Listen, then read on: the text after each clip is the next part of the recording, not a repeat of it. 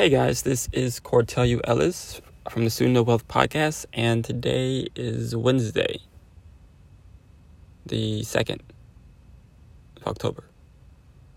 Yeah. Anywho, so I was going to continue with the story today of my progression of where I was and where I am now, but I was feeling like this would probably be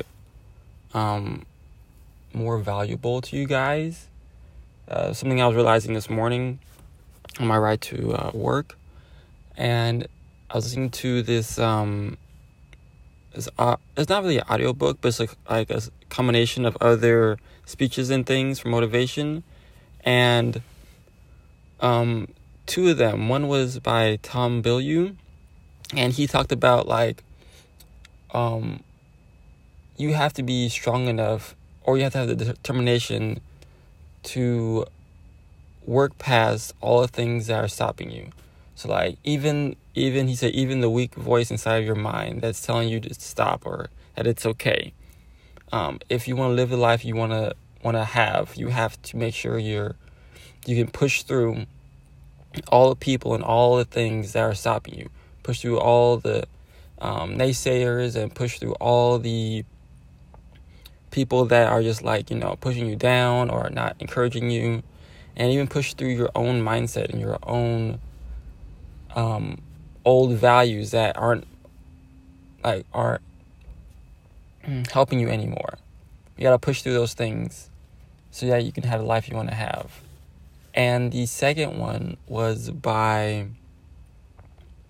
I believe her name is Mel Robinson, whoever wrote the 5-second rule. She was talking about the 5-second rule. And it's this idea that you're going to count down from 5, 5, 4, 3, 2, 1. And then you're going to push through and do the things that have been scaring you. Do the things that you haven't been doing. And she said, no matter what happens, the 5-second rule always works. So even if you say oh, I've done the 5-second rule and it hasn't worked for me, or it's not working and stuff, she said, no, this thing right here, this 5-second rule, it always works. You just don't want to change. She said, I understand. Change is scary. You got to face the unknown. You got to do things you've never done before. But once you're ready to do that, then the 5-second rule will always be here. So instead of just saying 5, 4, 3, 2, 1 and not doing nothing, the whole point is to say 5, 4, 3, 2, 1 and get up and push yourself so that you'll be able to push through the different things that are holding you back.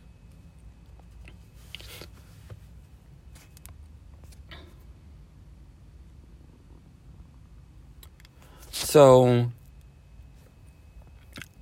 I believe that she also said something else a lot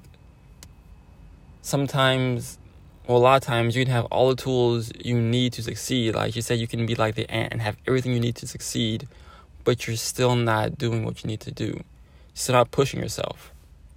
And she said that sometimes you might have to say the 5-second rule 20,000 times a day for months on end.